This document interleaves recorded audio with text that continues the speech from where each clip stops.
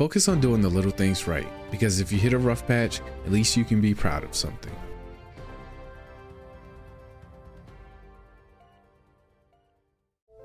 What starts here changes the world. I have a few suggestions that may help you on your way to a better world.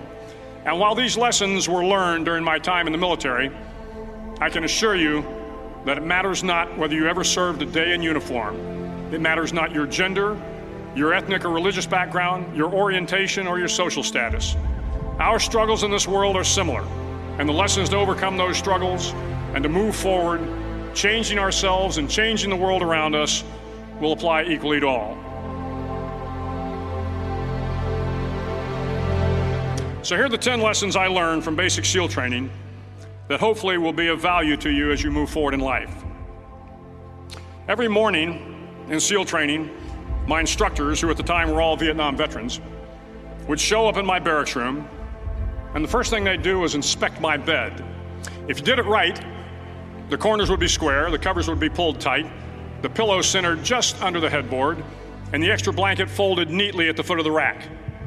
It was a simple task, mundane at best, but every morning we were required to make our bed to perfection. It seemed a little ridiculous at the time, particularly in light of the fact that we were aspiring to be real warriors, tough, battle-hardened SEALs. But the wisdom of this simple act has been proven to me many times over. If you make your bed every morning, you will have accomplished the first task of the day. It will give you a small sense of pride, and it will encourage you to do another task, and another, and another. And by the end of the day, that one task completed will have turned into many tasks completed. Making your bed will also reinforce the fact that the little things in life matter. If you can't do the little things right, you'll never be able to do the big things right. And if by chance you have a miserable day, you will come home to a bed that is made, that you made. And a made bed gives you encouragement that tomorrow will be better. So if you want to change the world, start off by making your bed.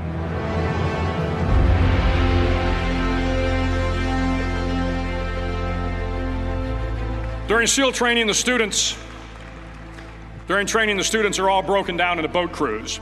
Each crew is 7 students, 3 on each side of a small rubber boat, and 1 coxswain to help guide the dinghy. Every day, your boat crew forms up on the beach and is instructed to get through the surf zone and paddle several miles down the coast. In the winter, the surf off San Diego can get to be 8 to 10 feet high, and it is exceedingly difficult to paddle through the plunging surf unless everyone digs in. Every paddle must be synchronized to the stroke count of the coxswain. Everyone must exert equal effort, or the boat will turn against the wave and be unceremoniously dumped back on the beach. For the boat to make it to its destination, everyone must paddle. You can't change the world alone. You will need some help. And to truly get from your starting point to your destination takes friends, colleagues, the goodwill of strangers, and a strong coxswain to guide you. If you want to change the world, find someone to help you paddle. Over a few weeks of difficult training, my SEAL class, which started with 150 men, was down to just 42. There were now 6 boat crews of 7 men each. I was in the boat with the tall guys, but the best boat crew we had was made up of the little guys, the Munchkin crew, we called them. No one was over 5'5". The Munchkin boat crew had 1 American Indian, 1 African American, 1 Polish American, 1 Greek American, 1 Italian American, and 2 tough kids from the Midwest. They out-paddled, outran, and outswam all the other boat crews. The big men in the other boat crews would always make good-natured fun of the tiny little flippers the Munchkins put on their tiny little feet prior to every swim. But somehow these little guys from every corner of the nation and the world always had the last laugh, swimming faster than everyone and reaching the shore long before the rest of us. SEAL training was a great equalizer. Nothing mattered but your will to succeed, not your color, not your ethnic background, not your education, not your social status. If you want to change the world, measure a person by the size of their heart, not by the size of their flippers. Several times a week, The instructors would line up the class and do a uniform inspection. It was exceptionally thorough. Your hat had to be perfectly starched, your uniform immaculately pressed, your belt buckle shiny and void of any smudges. But it seemed that no matter how much effort you put into starching your hat or pressing your uniform or polishing your belt buckle, it just wasn't good enough. The instructors would find something wrong. For failing the uniform inspection, the student had to run, fully clothed, into the surf zone, then wet from head to toe, roll around on the beach until every part of your body was covered with sand. The effect was known as a sugar cookie. You stayed in the uniform the rest of the day, cold, wet, and sandy. There were many a student who just couldn't accept the fact that all their efforts were in vain, that no matter how hard they tried to get the uniform right, it went unappreciated. Those students didn't make it through training. Those students didn't understand the purpose of the drill. You were never going to succeed. You were never going to have a perfect uniform. The instructors weren't going to allow it.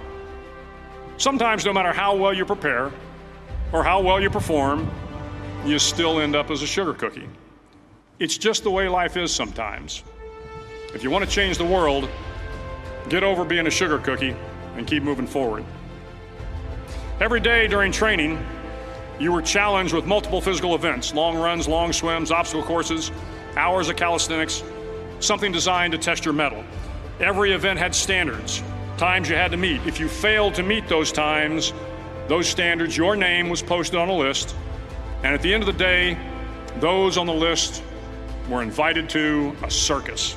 A circus was 2 hours of additional calisthenics, designed to wear you down, to break your spirit, to force you to quit. No one wanted a circus. A circus meant that for that day, you didn't measure up. A circus meant more fatigue, and more fatigue meant that the following day would be more difficult, and more circuses were likely. But at some time during SEAL training, everyone made the circus list. But an interesting thing happened to those who were constantly on the list. Over time, those students who did 2 hours of extra calisthenics got stronger and stronger. The pain of the circuses built inner strength and physical resiliency. Life is filled with circuses. You will fail. You will likely fail often. It will be painful. It will be discouraging. At times, it will test you to your very core. But if you want to change the world, don't be afraid of the circuses. At least twice a week, the trainees were required to run the obstacle course. The obstacle course contained 25 obstacles, including a 10-foot wall, a 30-foot cargo net, a barbed wire crawl, to name a few. But the most challenging obstacle was the slide for life. It had a 3-level, 30-foot tower at one end and a 1-level tower at the other. In between was a 200-foot-long rope.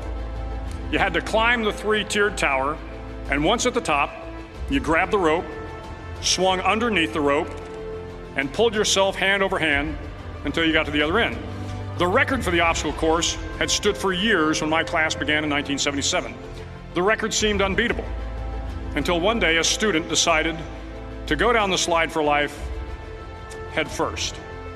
Instead of swinging his body underneath the rope and inching his way down, he bravely mounted the top of the rope and thrust himself forward. It was a dangerous move, seemingly foolish and fraught with risk. Failure could mean injury and being dropped from the course. Without hesitation, the student slid down the rope perilously fast. Instead of several minutes, it only took him half that time. And by the end of the course, he had broken the record. If you want to change the world, sometimes you have to slide down the obstacles head first. During the land warfare phase of training, the students are flown out to San Clemente Island, which lies off the coast of San Diego. The waters off San Clemente are a breeding ground for the great white sharks. To pass SEAL training, there are a series of long swims that must be completed. One is the night swim.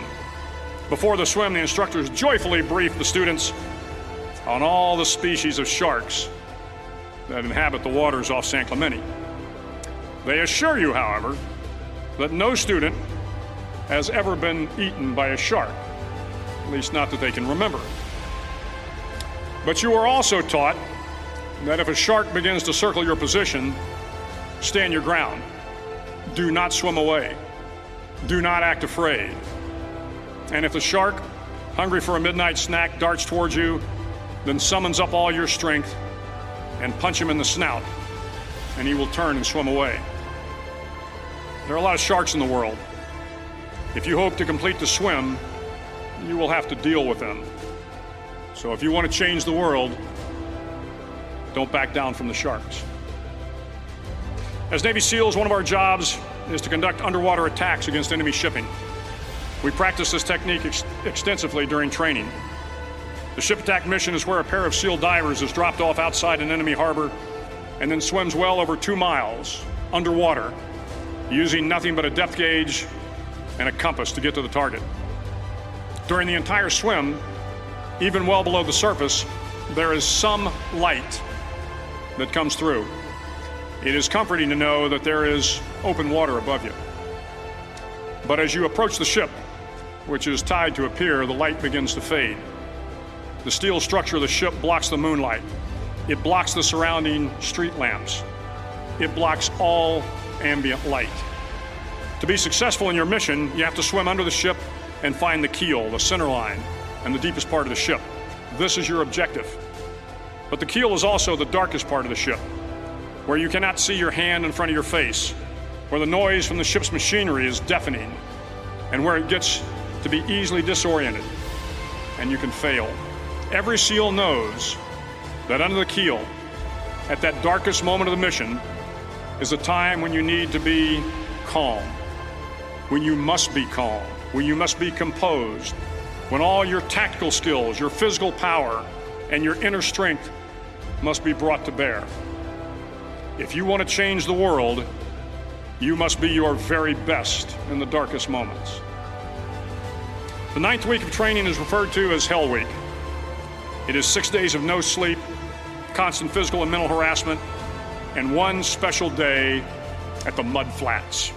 The Mud Flats are an area between San Diego and Tijuana where the water runs off and creates the Tijuana Sloughs, a swampy patch of terrain where the mud will engulf you. It is on Wednesday of Hell Week that you paddle down to the Mud Flats and spend the next 15 hours trying to survive this freezing cold, the howling wind, and the incessant pressure to quit from the instructors. As the sun began to set that Wednesday evening, my training class, having committed some egregious infraction of the rules, was ordered into the mud. The mud consumed each man till there was nothing visible but our heads. The instructors told us we could leave the mud if only 5 men would quit. Only 5 men, just 5 men, and we could get out of the oppressive cold. Looking around the mud flat, it was apparent that some students were about to give up. It was still over 8 hours till the sun came up. 8 more hours of bone-chilling cold. The chattering teeth and the shivering moans of the trainees were so loud, it was hard to hear anything. And then one voice began to echo through the night. One voice raised in song. The song was terribly out of tune, but sung with great enthusiasm. One voice became 2, and 2 became 3, and before long, everyone in the class was singing. The instructors threatened us with more time in the mud if we kept up the singing, but the singing persisted, and somehow the mud seemed a little warmer, and the wind a little tamer, and the dawn not so far away. If I have learned anything in my time traveling the world, it is the power of hope, the power of one person, a Washington, a Lincoln, King, Mandela, and even a young girl from Pakistan, Malala. One person can change the world by giving people hope. So if you want to change the world, start singing when you're up to your neck in mud. Finally, in SEAL training, there's a bell. A brass bell that hangs in the center of the compound for all the students to see. All you have to do to quit is ring the bell. Ring the bell, and you no longer have to wake up at 5 o'clock. Ring the bell, and you no longer have to be in the freezing cold swims. Ring the bell, and you no longer have to do the runs, the obstacle course, the PT, and you no longer have to endure the hardships of training. All you have to do is ring the bell to get out. If you want to change the world, don't ever ring the bell. It will not be easy. Start each day with a task completed. Find someone to help you through life. Respect everyone. Know that life is not fair and that you will fail often. But if you take some risks, step up when the times are the toughest, face down the bullies, lift up the downtrodden, and never, ever give up. If you do these things, the next generation and the generations that follow will live in a world far better than the one we have today.